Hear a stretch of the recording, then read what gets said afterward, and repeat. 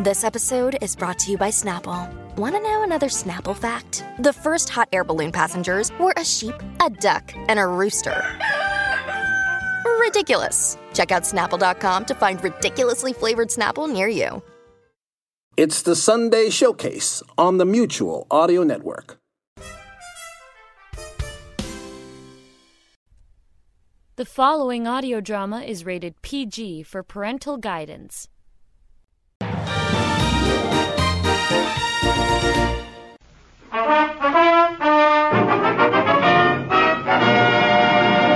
Campana's First Nighter program.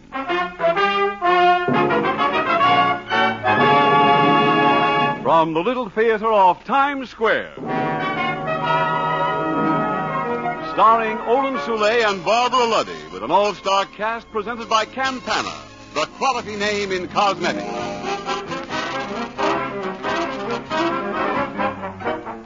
Theater time, Broadway. And on this New Year's night, a new play makes its bow to the public from the stage of the Little Theater off Times Square. It's an exciting event, because hosts of celebrities always attend these opening nights on the Great White Way. And to be sure that you miss none of the fun, here's your host for the evening, the genial First Nighter. Good evening, ladies and gentlemen. I'm delighted that you can join our party. The theater is just a few blocks away, and here's my cab. Shall we start? All right, driver, to the Little Theater, please. Up Broadway, across 42nd Street. Here was the scene last night of one of the greatest New Year's Eve celebrations in history. The crowds were thick in Times Square, and tonight it's by no means deserted. Just ahead now is the Little Theater. Well, here we are. My gracious, that girl must have a magic touch. She's surrounded by photographers. I understand we'll all have a magic touch next week. Have your tickets ready, please. Have your tickets ready, please. Good evening, Mr. First Nighter. The usher will show you to your seats. Thank you. We'll go right in. Well, ladies and gentlemen, we're in our seats, and I must say as I look over the audience that every woman here tonight must have the magic touch. I never saw so much beauty.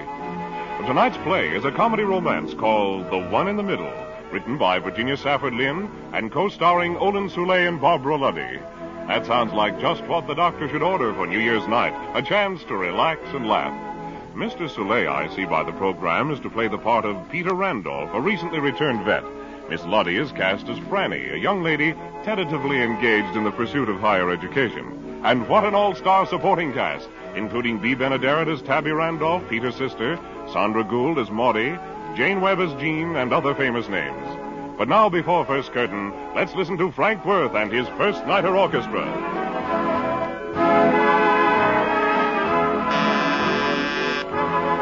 Curtain, first curtain. Have you heard about Magic Touch? There's the signal for first curtain. The house lights are out, and here's the play. Come in. I haven't got an apple, but may I come in anyway, teacher? For mercy's sakes, Peter. Oh, sis, how are you? Oh, darling Peter. I didn't expect you until next week. Well, my discharge came through sooner than I expected. Oh, let me see how you look. Oh, you still look that way. Oh, stop. Listen, Tabby, could you put me up here at the school for a while? Well, I could put you in the assistant principal's room down the hall. Come on, bring your suitcase. He's left, and we haven't got a new one yet. Ah, good old sis. Now, see? It's really a nice room. A lap of luxury, no less. Say so. Great Scott. Sound General Quarters. What's that? The young ladies returning from their daily constitutional. Golly, where can we go? I'll protect you. Young ladies, less noise, if you please. Yes, Miss Randolph. Oh, girls, one moment. I believe this would be an opportune time for you to meet my brother, Peter Randolph. Oh. Young ladies, where are your manners? How do you do, Mr. Randolph? How do you do, young ladies? Oh, Mr. Randolph, it'll be wonderful having you here with us. Oh, it really will. It's our first real break since they put in electrical refrigeration and the Iceman stopped coming thing. Well, thank you, I think. Mr. Randolph, astronomy is my most favorite subject. Well, thank you for telling me. Oh, thank you for listening. Young ladies, kindly proceed to your rooms, if you please. Yes, Mr. Randolph. Goodbye, Mr. Goodbye, goodbye. For the love of heaven, Tabby, get inside here quick. They might get loose again. Peter, do you know what they think? No, and don't tell me. The assistant principal always teaches astronomy. And all I can say is heaven help him, whoever he's going to be.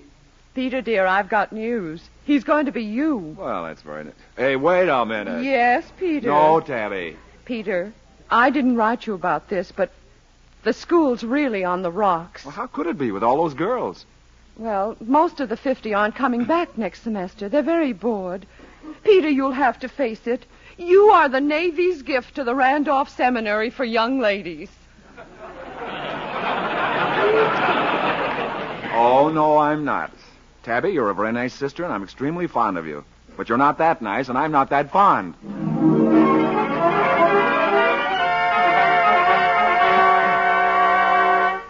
Now, this is your classroom, Peter. But, Tabby, I don't know anything about astronomy. Neither do they, so you'll start even. You're asking one poor lone guy to face 50 girls. Oh, only 2 of the girls take astronomy. Only 2? Then why do you have the subject? Well, because I think everyone should know astronomy. It's very broadening. That's what I'm afraid of. Oh, jumping, Jupiter. Man the lifeboats. Oh, for mercy's sakes, the entire school now takes astronomy. Good morning, teacher. Good morning, teacher. Good morning, students. Well, I'll leave you to your work. And you've certainly got it. Hey, Tabby, wait, listen. Young ladies. Thank you. As you know, we are gathered together here to find out all about the romance of the stars. Mr. Randolph, my favorite star is Ronald Coleman. Oh, really? Mine's Claudette Colbert. The class will come to order, please. Are there any questions? Yes, Miss... Frances Emerson, but everyone calls me Franny, and I do hope that you will too, Mr. Randolph. Thank you very much. You have a question, Franny? No, thank you, but I'm sure I will have later. Well, now, do we have any textbooks or star maps around here? My name's Jean Taylor, and the books are on your desk. My name's Maudie Dexter, and there's a star map in back of you. Well, what do you know? My, just look at all these stars. Now, who can tell me the names of all these stars? Well, on to the next exercise. Now, here's an attractive-looking constellation or something. Mr. Randolph, could that possibly be the Big Dipper? Why, Franny, that's very clever of you, because it is the Big Dipper, I think. And in military circles, they call it Ursa Major. Oh, come now, it wasn't that funny. Now, if you'll all please look at the star map. Over here we have, at the map, girls, please. Mr. Randolph, don't you think the moon's at its best in a canoe on a summer night? Well, personally, I never knew they could get the moon into a canoe. Now we'll move on to the subject of eclipses. Now, this is caused by the sun getting in the way of the moon gets between the, well, suppose we put it this way. When the moon and the sun and the earth, and so you have the planets, if anyone wants them. And now, let us take a quick peek at meteors. When the, who's doing the whispering back there? Franny, is that a note you have in your hand? Well, what did you say, Mr. Randolph? I can't have that sort of thing going on in my classroom, you know. Frances Emerson, bring that note to teacher at once. Yes, Mr. Randolph. Here. Yes, thank you. Now, much as I dislike doing this, I shall have to make an example of you, Franny. The note reads as follows. Dear Maudie, hasn't he the darlingest wave in his hair? You may return to your seat, Miss Emerson. Yes, Mr. Randolph. Now, here we have a very interesting picture of the sun. Now, let's see what the caption says beneath it. Well, it says the sun. What are those bells that keep ringing? They're the bells for all our other classes, Mr. Randolph. Oh, well, class dismissed. Hey, girls. Hey, listen, girls. Hey! Young ladies, proceed at once to your other classes. Oh, yes, Miss Randolph. Goodbye, Mr. Randolph. Come on, girls. Apparently your astronomy class was a howling success. All 3 hours of it. Well, Peter, are you all right? No, but it's nothing that a few weeks in a psychopathic ward won't cure. The curtain comes down on the first act of tonight's play in the Little Theater off Times Square. Smoking in the outer lobby or downstairs only, please. Listen next week for news about Magic Touch. All right, now I see someone stealthily approaching. And as I live, it's Larry Keating. Happy New Year, ladies and gentlemen. And what better time than New Year's night for you ladies to make some beauty resolutions? For example, be it resolved that tomorrow, the first shopping day of the new year, I shall get what so many women say is the finest hand lotion they've ever used. Famous Italian Balm. Yes, your old friend Italian Balm is back again after its absence during the war. So, be it resolved that in this winter of 1948, I shall protect my skin against wintertime dryness and chapping by using rich, concentrated Italian Balm, the famous wintertime lotion that originated years ago in cold Canada. It's so different from thin, watery lotions. It gives such extra good protection. And ladies, why not protect your pocketbook while you protect the beauty of your hands?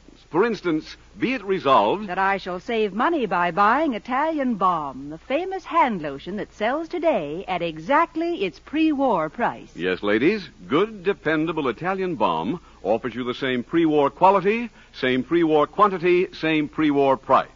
Start using this famous cold weather lotion tomorrow and see how truly soft and smooth your hands can be all winter long.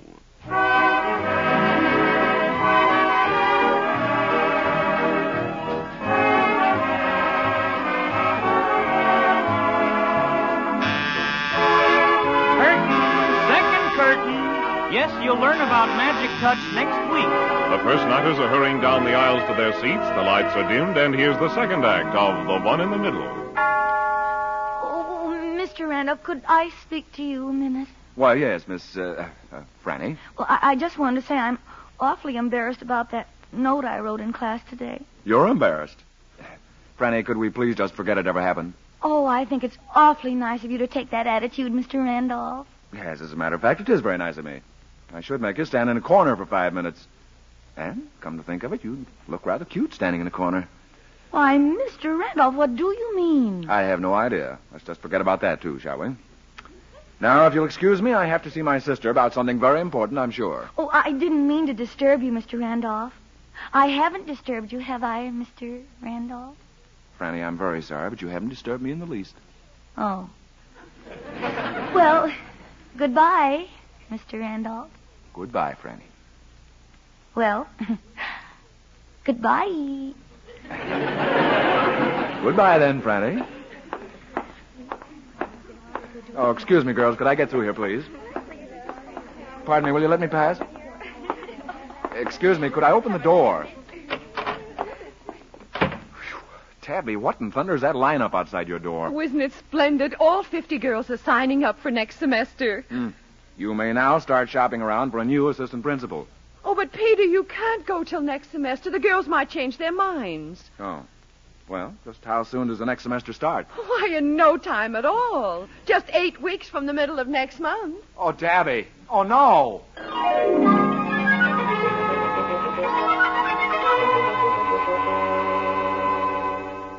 We must be losing our grip. We've worked on him now for 3 weeks. I think he likes the type of girl who could be a real pal to him. Oh, Gene, I think he prefers a cuddly type. I really do. Pete, Mr. Randolph, prefers the romantic, poetic type. And remember this, girls, as soon as he definitely shows which one he's really interested in, the rest have to lay off and give me a clear field.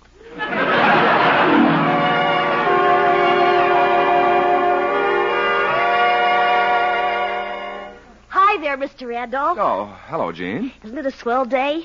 I'll bet you're dying for a game of tennis. Of course, with the right partner. I mean, the kind of girl who's nuts about outdoor life and who can play golf and ride and hike, even with a cold. Jean, would you care to wrestle? Why, yeah. Mr. Randolph, where are you going? Pardon me, while I dash out and rip off a couple of 100-yard sprints. Oh, Mr. Randolph.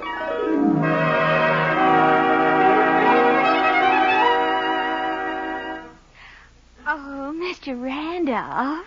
No, Marty. No, now you know the rules. No staying after class. But I didn't understand one single thing you told us about astronomy today. Really, I didn't. Well, that's okay. I didn't either. Well, I don't think you realize what a helpless little thing I am. Oh, yes, I do. Just look how little and helpless I am. Isn't it awful? It's a shame. And now, if you'll excuse me, I have an engagement with a moon about a dog star.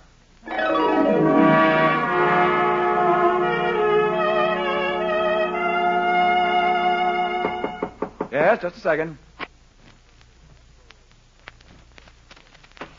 Why, good evening, Franny. Good evening, Mr. Randolph. Oh, could you please come out on the balcony quick? Why, what's happened to it? Come on, hurry. Yeah? Oh, open the door, quick. Yeah. Come on, quick. Look, just look, Mr. Randolph. Yeah, where? Up there in the sky, the Big Dipper. What's it doing? It's the very same one you've been telling us about all these weeks. Well, just think of that. Well, thank you very much for the treat. Now, shall we go back inside, Franny? Isn't it a beautiful night? You know, some people think that you can see stars reflected in other people's eyes. Can you see stars reflected in my eyes, Mr. Randolph? Well, there seems to be something there, all right. Well, let me see if they're reflected in your eyes, too. No, mine never reflect. But... Never. Oh, Mr. Randolph, you've made me so aware of the vastness of eternity. Somehow there's such an awful lot of eternity. It's all so sweet and brief and fleeting. You are so right. Here today, gone tomorrow, like. Isn't it true? The bird of time has but a little way to flutter. Yeah. And this bird is on the wing. But Mr. Randolph... Oh, dear.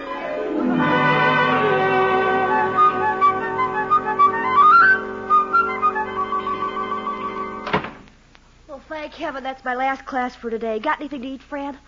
Oh, cheese and crackers. Gimme. Say, Jean, do you know that the cook is making a coconut cake because she's found out he loves coconut cake even though it always makes him sick? Oh, then we could nurse him. Somehow we three don't seem to be getting anywhere. Well, maybe he's fallen for one of us and is hiding it bravely. Certainly. Why, I can sense it every time he looks at me. Gee, when he looks at me, I don't sense anything. And the tone of his voice when he speaks to me. The touch of his hand. Wait a minute. When did he ever touch your hand, Franny? Wednesday morning at 10:33. I was erasing the blackboard and asked him to help me lift the eraser. You trying to tell us that he's fallen for you? All right, I'll prove it. This time of afternoon, he always goes for a stroll. When he opens the front door, the three of us will be standing there. And remember, girls, you're on your own.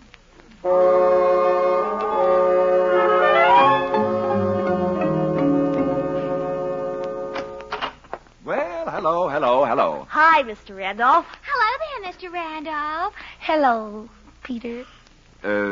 Going somewhere, girls? Yes, I'm going up that way. And I'm going down this way. I'm going over that way. Which way are you going, Mr. Randolph? Sorry to keep you waiting, Peter. Oh, good afternoon, girls. Oh, Good afternoon, Miss Randolph. My brother and I are on our way to the post office. Won't you join us? Thank you very much, but... Come on, girls. Goodbye, girls. Here, Tabby, here. Let me take the package. Thanks. Peter, somehow things don't seem to be working out quite as I'd intended. My idea was to put the school back on its feet, not demoralize it. If you really want to leave before next semester... Oh, there's no special rush. Oh. Now, don't tell me you're getting interested in one of these girls. Okay, then I won't tell you. Peter, if I hadn't come along just then, which way would you have gone? Why, without a moment's hesitation, I'd have gone looking for you.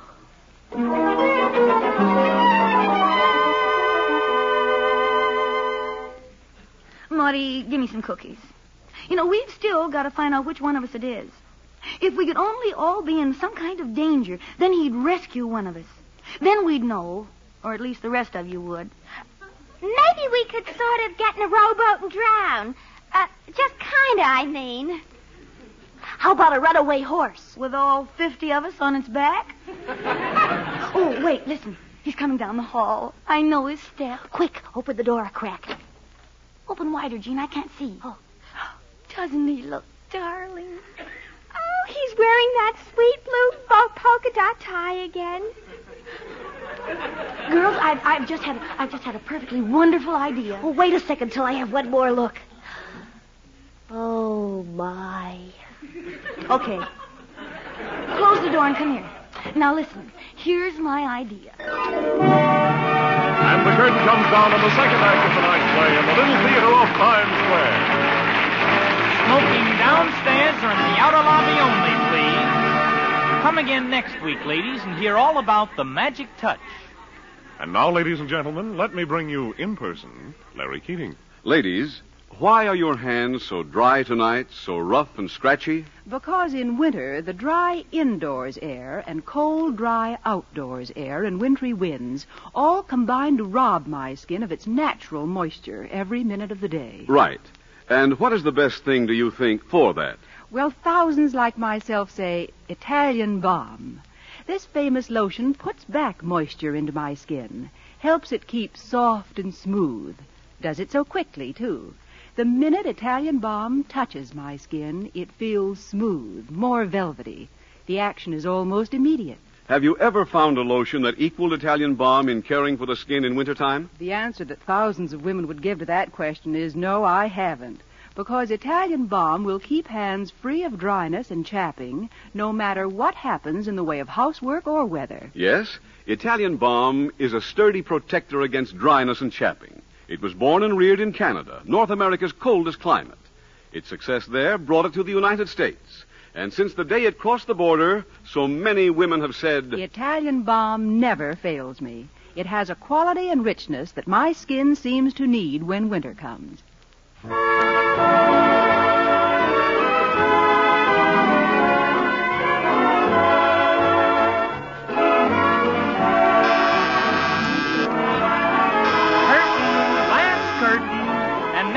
Hear about Magic Touch. The first nighters are all in their seats, ready for the last act.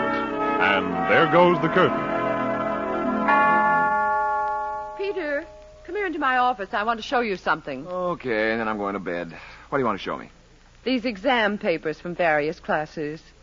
Peter, did you know an hypotenuse equals the distance between Venus and Mars? Or that the Celts were driven into Wales and Cornwall by a shooting star?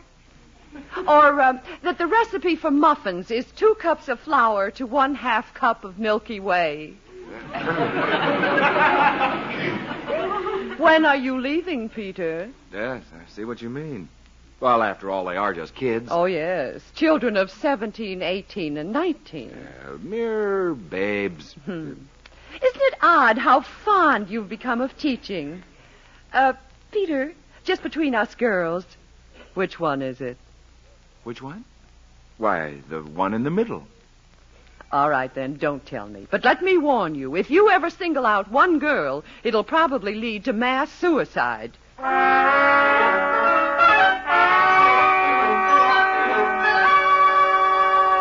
Shh, now, be quiet, girls. And stand back so I can open the furnace door. Give me the rags and stuff, Jim. Oh, wait a second, Fran. Put just a little more oil on. Oh, wouldn't it be awful if the register in his room wasn't open? Don't worry, I went in and opened it wide while he was in Miss Randolph's office. You better give me the matches, Jean. Here. This is going to make lots and lots of lovely smoke. I'll say it does. Close the furnace door, Fran. Now, let's get back upstairs. Maudie, you and Jean go to your rooms and stay there. Then when Peter comes to rescue me, keep out of his way. Well, I think he'll come to rescue me. I really do. Let the poor girl dream. I'll be the one who'll tell you girls what it was like.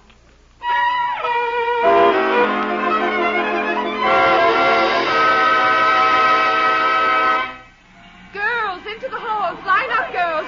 Maudie, come out of your room. Oh, but Miss Randolph. Line up, girls. It's just like fire drill. Jean, come out here at once. But Miss Randolph. Line up. Franny, come out into the hall, or must I drag you? Oh, but Miss Randolph. All right, now, girls, march. 1, 2, 1, 2. Keep your heads, girls. Stay in line. 1, 2, 1, 2. Is everyone accounted for? Is everyone out of the building? Yes, Miss Randolph, we're all out here. Doggone it. The fire department will have everything under control in just a moment. Now, everyone stay right here on the lawn. Oh, how could she be so mean? She personally rescued every single girl. What a dirty trick. Yes. She spoiled everything. She really did. Girls, where is he? Miss Randolph, where's your brother? Peter? Well, isn't Peter here? Peter, are you here? Peter! He's been overcome by smoke. He's trapped in his room. Get out of my way, girls. I'm going to save him. Freddie, come back. I'll save him. Girls, wait for me. I'll save him. Really, I will. Girls, come back here.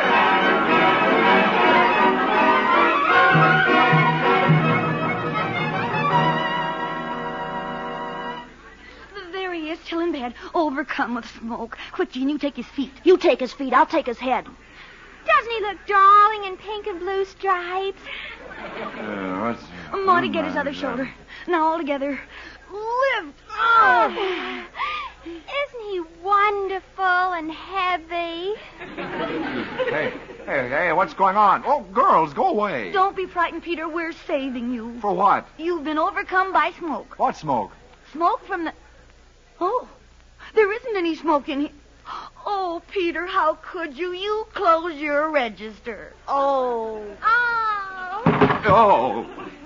Well, don't just stand there. Somebody pick me up.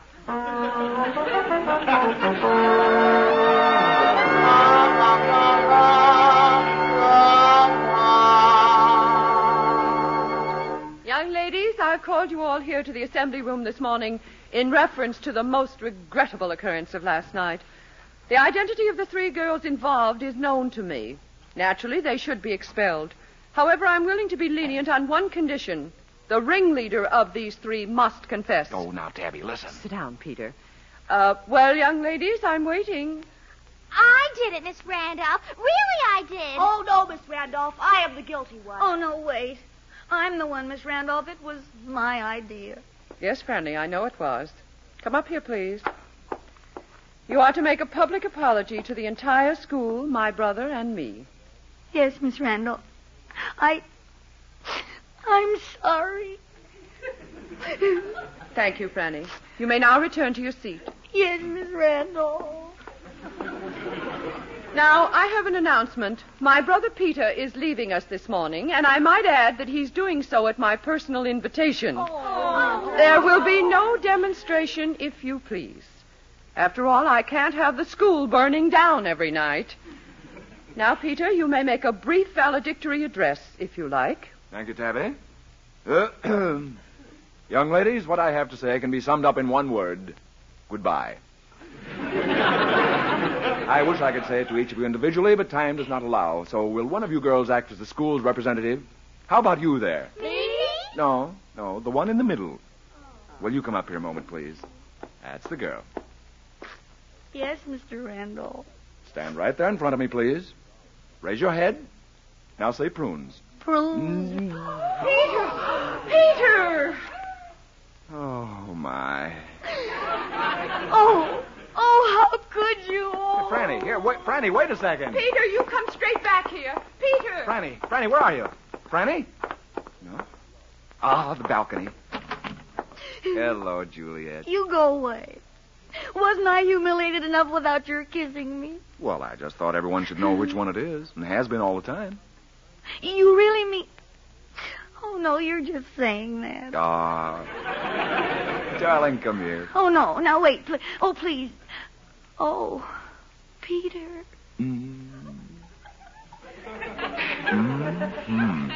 Strawberry. Oh, you funny, sweet little thing. Well, that's that, I guess. Oh, wasn't it beautiful the way he said, strawberry? Come on, Marty. That's all there is. Here, I'll give you half his blue polka dot tie. The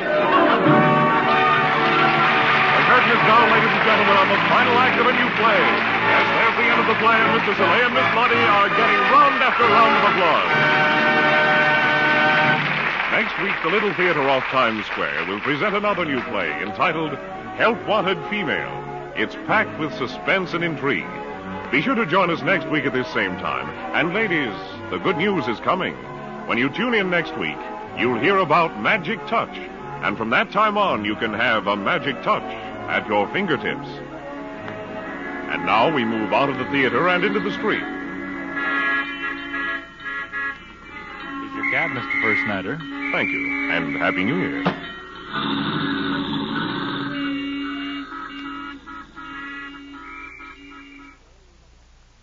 Campana's First Nighter program, starring Barbara Luddy and Olin Soule, is a copyrighted radio feature. Tonight's play was pure fiction and did not refer to real people or actual events. That is entrancing. You mean my perfume? Yes, indeed. That's very special, very new, very lovely.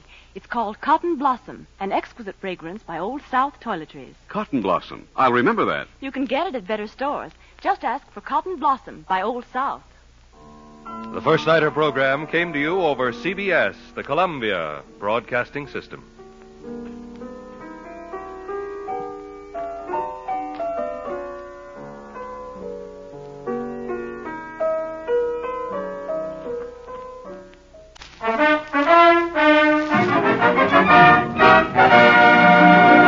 Campana's First Nighter program.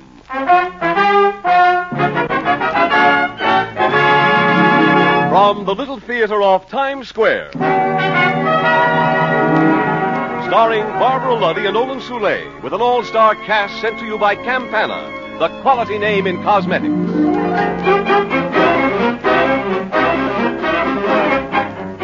It's theater time on the Great White Way, and you are cordially invited to attend the premiere of a new play on Broadway. Here's the night that brings patrons of the arts and the top drawer of society to the theater. A veritable who's who parade. And now, here is your host for the evening, the genial First Nighter. Good evening, everybody. This promises to be one of the most exciting nights of the theater season, so let's lose no time in getting to the opening. Here's my cab. Won't you step in? All right, driver, we're off. Up Broadway across 42nd Street. And here is the famous Crossroads of America. Up ahead there, where the lights are brightest, is the Little Theater off Times Square. Well, here we are.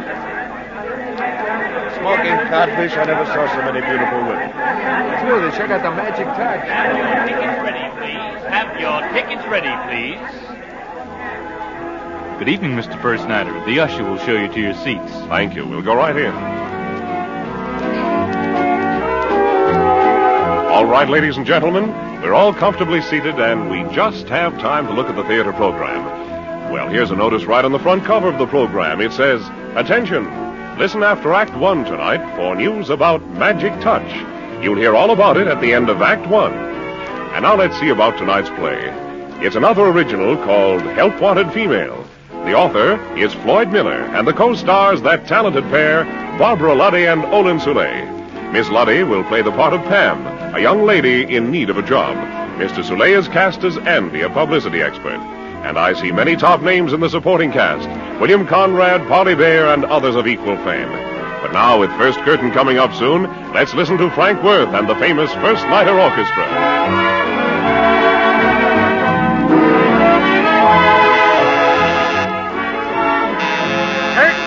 First curtain. There's the signal for First Curtain. The house lights are out, and here's the play. The whole thing started last summer when I was unemployed. Each morning I would buy the newspaper, mark the likely jobs in the want ad section, then run my legs off from one side of Manhattan to the other, trying to beat 100 other girls to the personnel managers. I wasn't doing so well until the morning I saw the following ad. It was under Help Wanted Female, and it read, Administrative Assistant to Wealthy Philanthropist. Must have executive ability. Be able to organize office, handle people. Salary in upper brackets for right person. Apply 3 p.m., room 1048, Drakeson Hotel. Well, I tucked the paper under my arm and started for the Drakeson. But if I'd known the heartache and terror that lay behind that innocent-appearing ad, I would have run in the opposite direction as fast as my legs could carry me.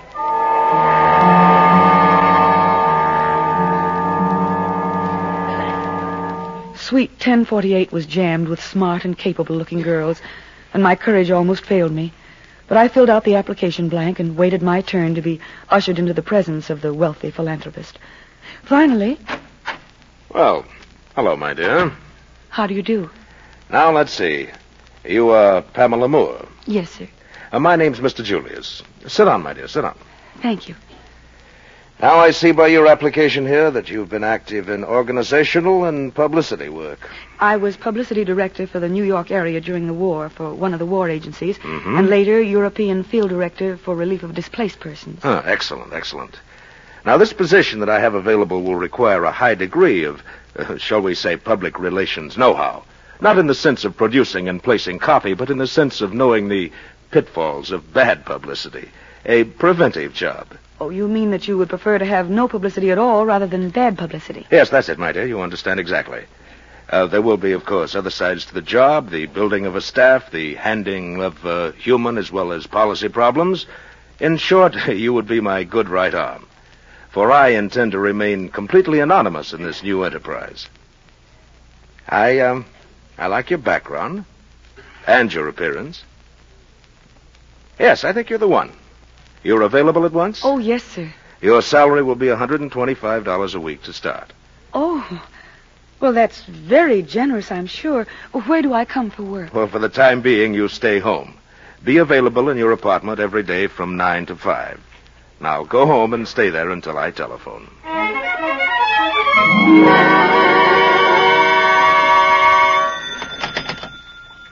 Hello? Hello, Pamela, my dear. This is Mr. Julius. Oh, I was afraid I was never going to hear from you. Well, I'm quite ready to proceed with our plans now. I want you to rent a suite of offices in a good neighborhood, preferably on 5th or Madison or Park Avenues. Furnish them in your own good taste. And then we shall discuss the hiring of a general manager for our enterprise. But, Mr. Julius, how can I rent offices when I know so little about our organization? Why, I don't even know the name. Did I forget to tell you the name? I'm sorry. Humanity United Against Hunger.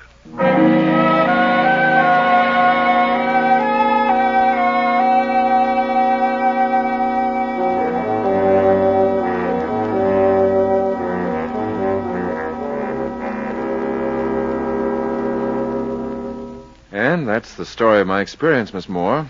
I've never quite headed up an organization like this one. What did you say the name was? Humanity United Against Hunger. Yes. Well, I've never been in the social service field, but I do know advertising, publicity, and I think I could handle the job. I think you could, too. This is a job of raising funds for the relief of European children, and I think your advertising and promotion experience is what we need. You're hired, Mr. Andrew Gilbert.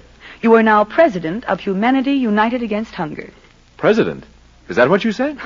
We won't have a very large staff, so we all might as well have big titles. Okay, president it is, but, by the way, what's your title? I'm your secretary. My secretary? I'm supposed to be head man, but you're my secretary.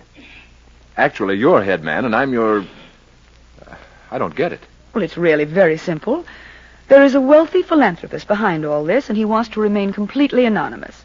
I'm the only one who will know his identity, and I'll transmit his orders to you. I'm sort of liaison, understand? I understand that I take orders from my secretary. I don't care much for that. The salary is good, Andy. You don't mind if I call you Andy? I don't usually let my secretary call me by my first name. But this seems to be an unusual situation, doesn't it, Miss Moore?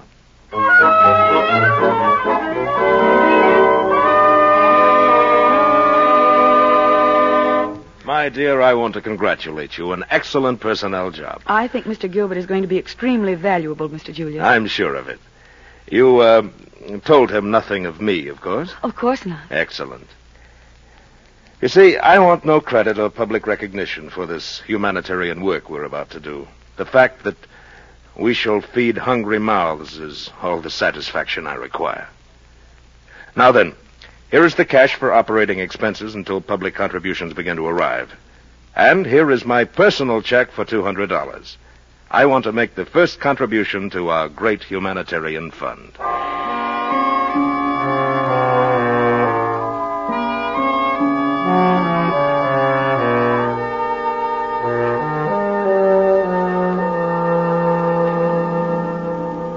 No publicity campaign? Well, you must be crazy.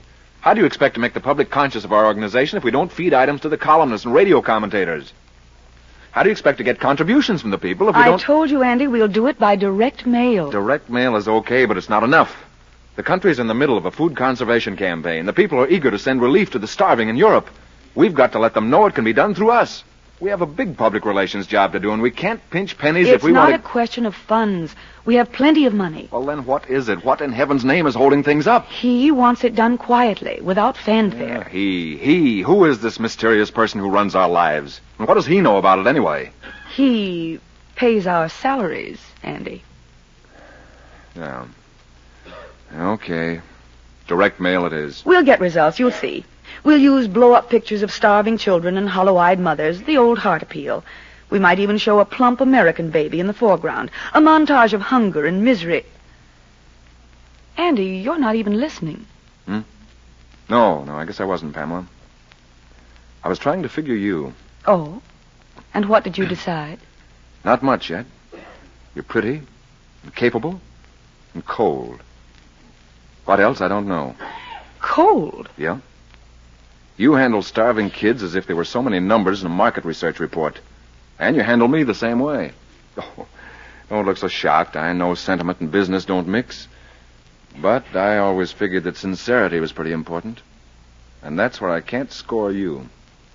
You're one of those men who likes to pigeonhole everybody, is that it? Well, perhaps I don't fit in any of your pigeonholes. Oh, you'll fit one of them, all right. It's just a question of finding the right one in time. Unless, of course, you get fired. That, boss lady, might even help me to find it. And the curtain comes down on the first act of tonight's play in the little theater off Times Square. Smoking in the outer lobby or downstairs only, please. Smoking in the outer lobby. And now, between the acts, here is Larry Keating with a friend of his. And that important news you've been waiting for. Please, Mr. Keating, won't you tell us something tonight about Magic Touch? What is it? Well, it's really too good to keep much longer.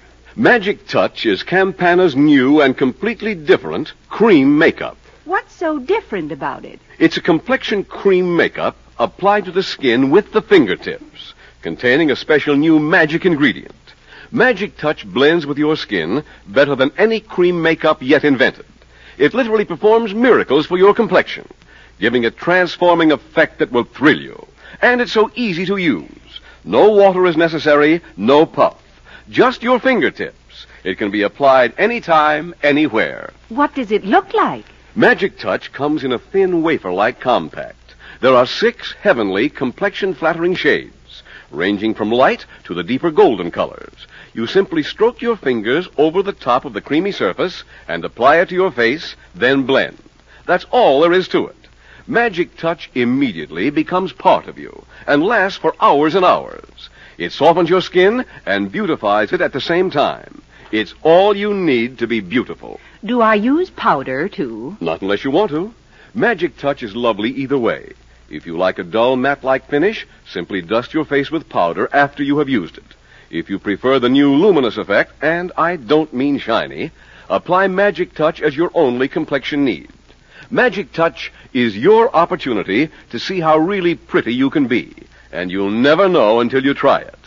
Magic Touch comes in 2 sizes, the lovely white and gold plastic compact for $1 and the special introductory compact for only 39 cents. Believe me, you'll never know how pretty you can be until you try Magic Touch.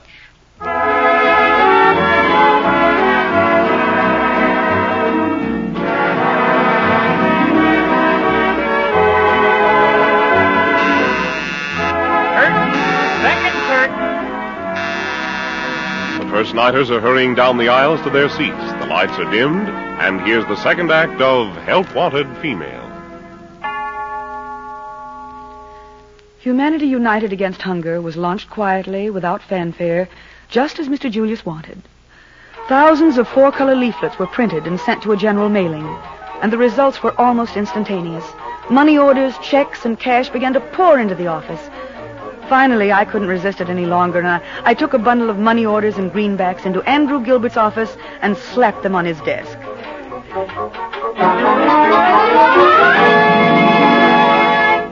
Well, Andy, Take a look at the last mail delivery. Quite a pile of cabbage. One mail? One mail. $1,258.26. And weren't you the gentleman who said that direct mail leaflets wouldn't pull? Well, that was before I wrote the leaflets. Now, if you will endorse the money orders... You'll take them to the bank, cash them, and turn the cash over to Mr. Big. That's the usual procedure, isn't it? Well, I'm only president of this outfit, and I don't want to appear nosy, Miss Moore, but there are a few things that strike me as rather peculiar. You don't mind my thinking out loud, do you? Go right ahead. Well, our organization, under my sterling leadership, has taken in close to $30,000 for relief purposes. And yet we've made no move to arrange for distribution of food or clothing.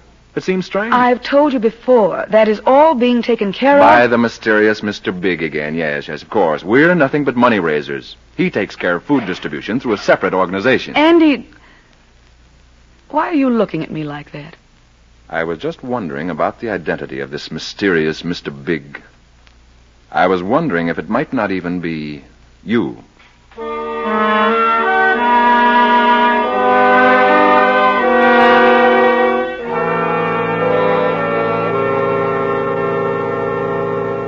Excellent mail response, my dear. You're to be congratulated. I thought you'd be pleased, Mr. Julius, and it gets bigger every day. Yes, I'm deeply gratified.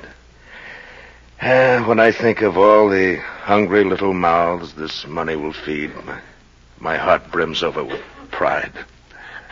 Mr. Julius, Andrew Gilbert is asking some questions. Questions? What sort of question? He keeps wondering about the distribution of relief. Well, you told him that a separate organization would handle that. I told him, but he didn't seem satisfied. Well, you should be able to handle him, my dear. After all, you're a very attractive woman. Well, Mr. Julius, as a matter of fact, No matter, my dear. I'm sure you've done your best. So Mr. Gilbert is wondering, huh? Well, perhaps we'll have to do something to satisfy his curiosity.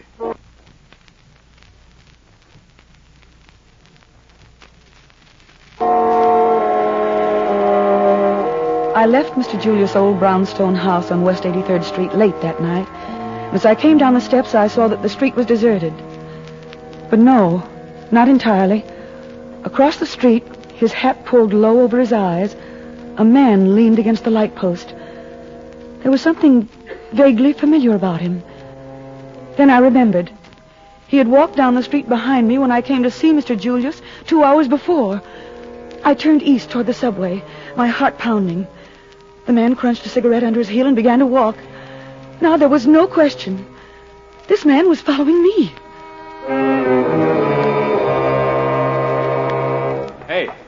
Hey there, wait a minute. I want to talk to you. You, Andy Gilbert, you've been following me. Who lives in that brownstone house you just left? I don't see that it's any of your business whom I call on. Who lives there? Mr. Big? The mysterious head man? Well? Andy, you're hurting my arm. Tell me his name. I said tell me. Please, Andy. It's Mr. Julius. Andy, where are you going? I'm up to my neck in something, and I intend to find out what it is. I'm going to see this Mr. Julius.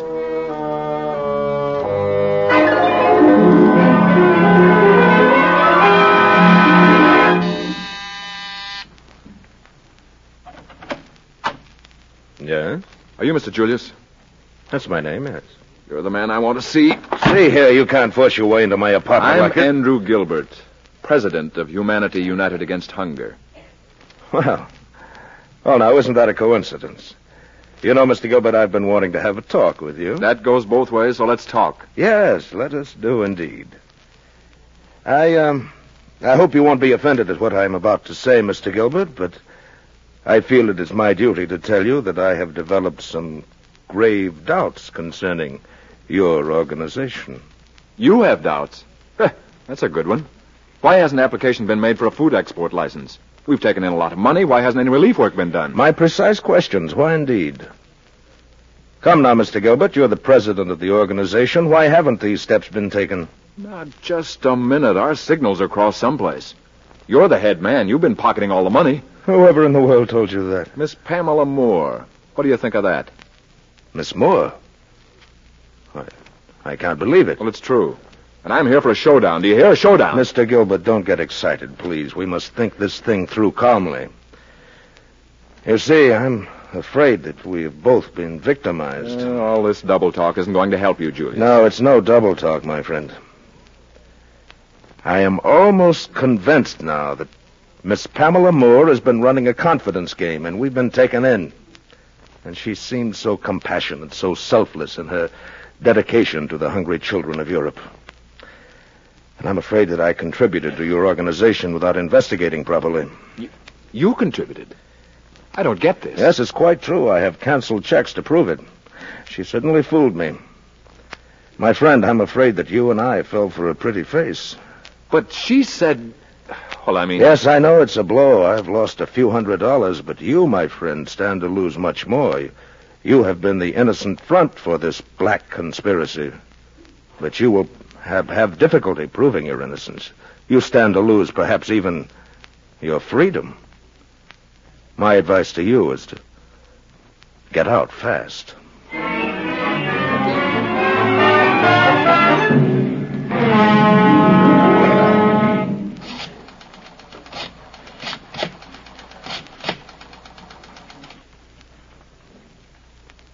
Nello? Is this the Federal Bureau of Investigation? My name is Julius, and I would like to talk to the head of the New York office of the FBI. He won't be in until tomorrow afternoon. All right, I'll call in for an appointment. No, it's just that I've been swindled in a clever confidence game, and I have reason to believe that the president of the organization is about to flee. And the curtain comes down on the second act of tonight's play in the Little Theater off Times Square. Smoking downstairs from the outer lobby only, please. Smoking downstairs. All right, ladies and gentlemen, here he comes, Mr. Larry Keating in person. Ladies, from all over America, our sponsor is receiving letters that read something like this. I can't resist writing you to say how glad I am to have Italian Bomb again. I missed it so during the war years. Ever since I first discovered Italian Bomb, quite a long time ago, I've just never found anything that I like so well for my hands. It protects my skin against dryness and chapping as no other lotion or cream seems able to do. Yes, thousands and thousands of women who could not get their favorite hand lotion, Italian Bomb, during the war years, are now discovering that it's back again in the stores. Same identical superior quality, including all the original ingredients. Same quantity also, at the same pre-war price. Let me urge you to get a bottle of Italian Bomb tomorrow and renew your acquaintance with the famous lotion about which so many women say it never had an equal.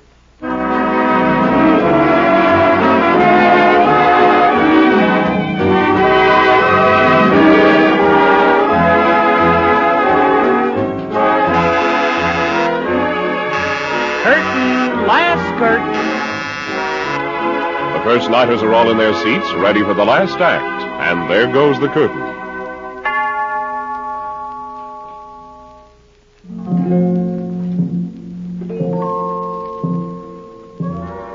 I waited outside when Andy went in to see Mr. Julius. My heart still pounding, my head spinning with half-formed fears. When he finally came out, his face was set and grim. Andy! You still here? I waited for you. I was afraid. Afraid of what I'd find out? Afraid that something might happen to you. Something did. Andy, where are you going? Someplace where I can think. Can't I go with you? There's a restaurant over there. Okay, but I warn you, I'm not going to be very good company.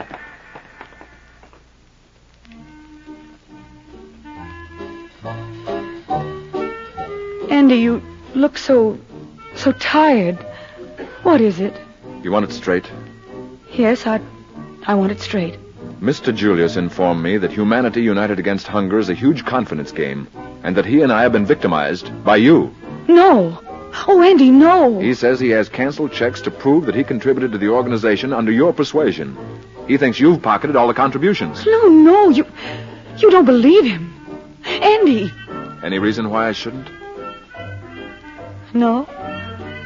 I guess there isn't. There's no way I can prove what I now know is true. He makes out a pretty good case against you. But I don't believe him. Oh, Andy. Oh, hey, now it's no time for tears. I'm sorry. It's a tough spot, boss lady. And we're both in it up to our chins. I know, and it's my fault. Andy, we'll have to go to the police. What, and get locked up? But we'd tell them the truth. You think they'd believe it? There's an airtight circumstantial case against us, Pam. A jury wouldn't have to deliberate 5 minutes to reach a verdict. Mr. Julius has fixed himself the perfect racket, and he's 100% in the clear. I'm the president of the organization. I signed the checks. I'm the patsy. What are we going to do? Well, I don't know. Now, let's approach it from Julius's angle. He must have figured it a short-term racket because he certainly knew that organizations for foreign relief are licensed by the government and that he'd be investigated sooner or later. That's why the direct mail campaign and nothing else. He wanted to keep it quiet as long as possible. Oh, I was blind not to see that. He must figure now that it's about to blow up. He's in the clear, so he'll probably go to the police himself and complain he's been swindled. Yeah. Oh, we don't have much time, baby. There's only one way for us to clear ourselves, and that's to trip up Julius. Oh, Andy, Wait a minute. I've got an idea. It's a long shot, baby, and if it doesn't pay off, we're cooked good. Are you afraid? I'm scared to death. When I hold you, like this. I'm not afraid, Andy. Not now.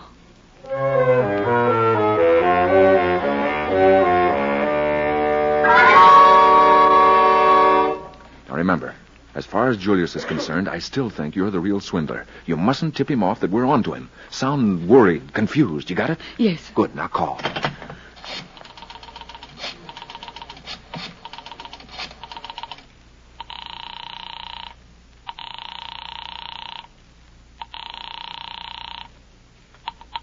Hello? Mr. Julius, this is Pamela Moore. Yes. What is it? Well, I told you last night that Mr. Gilbert was acting strangely. I hate to say this, but I think he's getting ready to run out of town. You don't say. What makes you think so, my dear? Well, I heard him make reservations for this afternoon's 20th Century. The 20th Century, huh? Yes. That does look bad. But that isn't all. We had a record mail today, and he has with him $5,000 of the organization's funds. He has what? I told you to never let him handle the money. Well, I'm sorry, Mr. Julius, but he insisted on taking the money orders to the bank himself. I couldn't stop him. Shall I call the police? No, don't do that. They'll have to be notified, but I'll take care of that. Don't do a thing, my dear. I'll take care of Mr. Gilbert properly. It's done. Oh, you were swell, baby. Now let's just pray that Mr. Julius bites at the bait.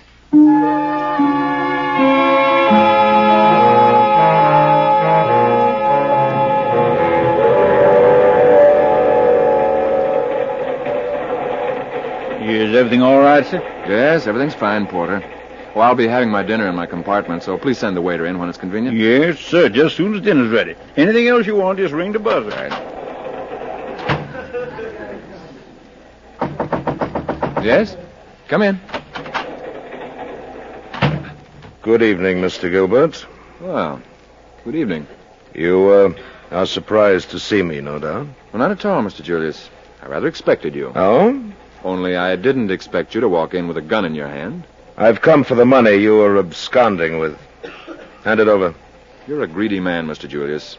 You don't expect to get away with this. You're in enough trouble as it is. You're not likely to complain about this misadventure. The money, please. Then Miss Moore's not the swindler at all. You are. And we've been your victims. I have been rather clever, don't you think, Mr. Gilbert? I've made close to $40,000 out of this deal in a few months, and there's absolutely nothing to compromise me. And as for you, my friend, the police will never believe your story. No, they didn't. You've told the police? Yes. When I realized what a jam I was in, I told them everything. But they let you go. Well, not really. They just gave me one chance to prove my innocence. That's what I'm doing at this moment. What are you talking about? I counted on your greed to trip you up, Julius. You had $40,000 and were sitting free and clear, but you just couldn't stand the thought of my getting a few dollars that might have gone to you. So you came to get it. And that's where you made your big mistake. A detective has been outside that door listening to everything you said. Okay, Larson, come in. You double-crossing... Look out, Larson, he's got a gun. Okay, mister, here it is. All right, Larson, he's your baby from now on. That's quite a Sunday punch you packed there. Yes, I've been saving that one for some time. And it couldn't happen to a more deserving man. Andy! Yes, here I am. Everything's okay. But I heard shots. Well, Mr. Julius is a better confidence man than he is a marksman. Oh, Andy. Hey, you call that thing a handkerchief? Use this one. Thank you. Now, the job now, Larson, is to find that money. I must return every cent to the contributors, along with a letter warning them not to give money to any but bona fide charities and relief organizations. What a pity it had to happen now, when the need is so great and there's so many worthy organizations working for this cause. Well, okay, boss lady? I'm not boss lady anymore. Oh, maybe you are now for the first time. I finally have you pigeonholed, you know. Come here, pigeon. All right, ladies and gentlemen, the curtain is down on the last act of tonight's new play in the Little Theater off Times Square. Miss Lottie and Mr. Soleil are bowing in front of the footlights.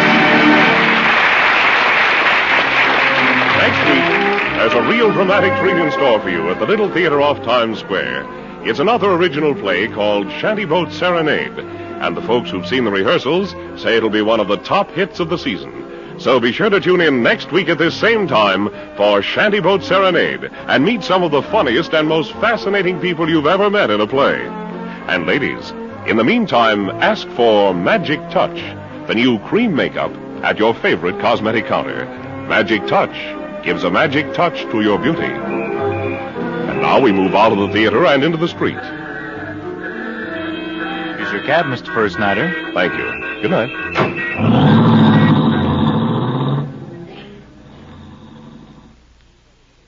Campana's First Nighter program, starring Olin Soule and Barbara Luddy, is a copyrighted radio feature. Tonight's play was pure fiction and did not refer to real people or actual events. Take heed. Scratching an irritated skin may cause serious infection. Don't scratch. Use DDD prescription, a greaseless, stainless liquid that brings soothing relief at once from the discomfort of eczema, hives, rash. Get DDD prescription at any drugstore, trial bottle 35 cents. The First Nighter program comes to you over CBS, the Columbia Broadcasting System.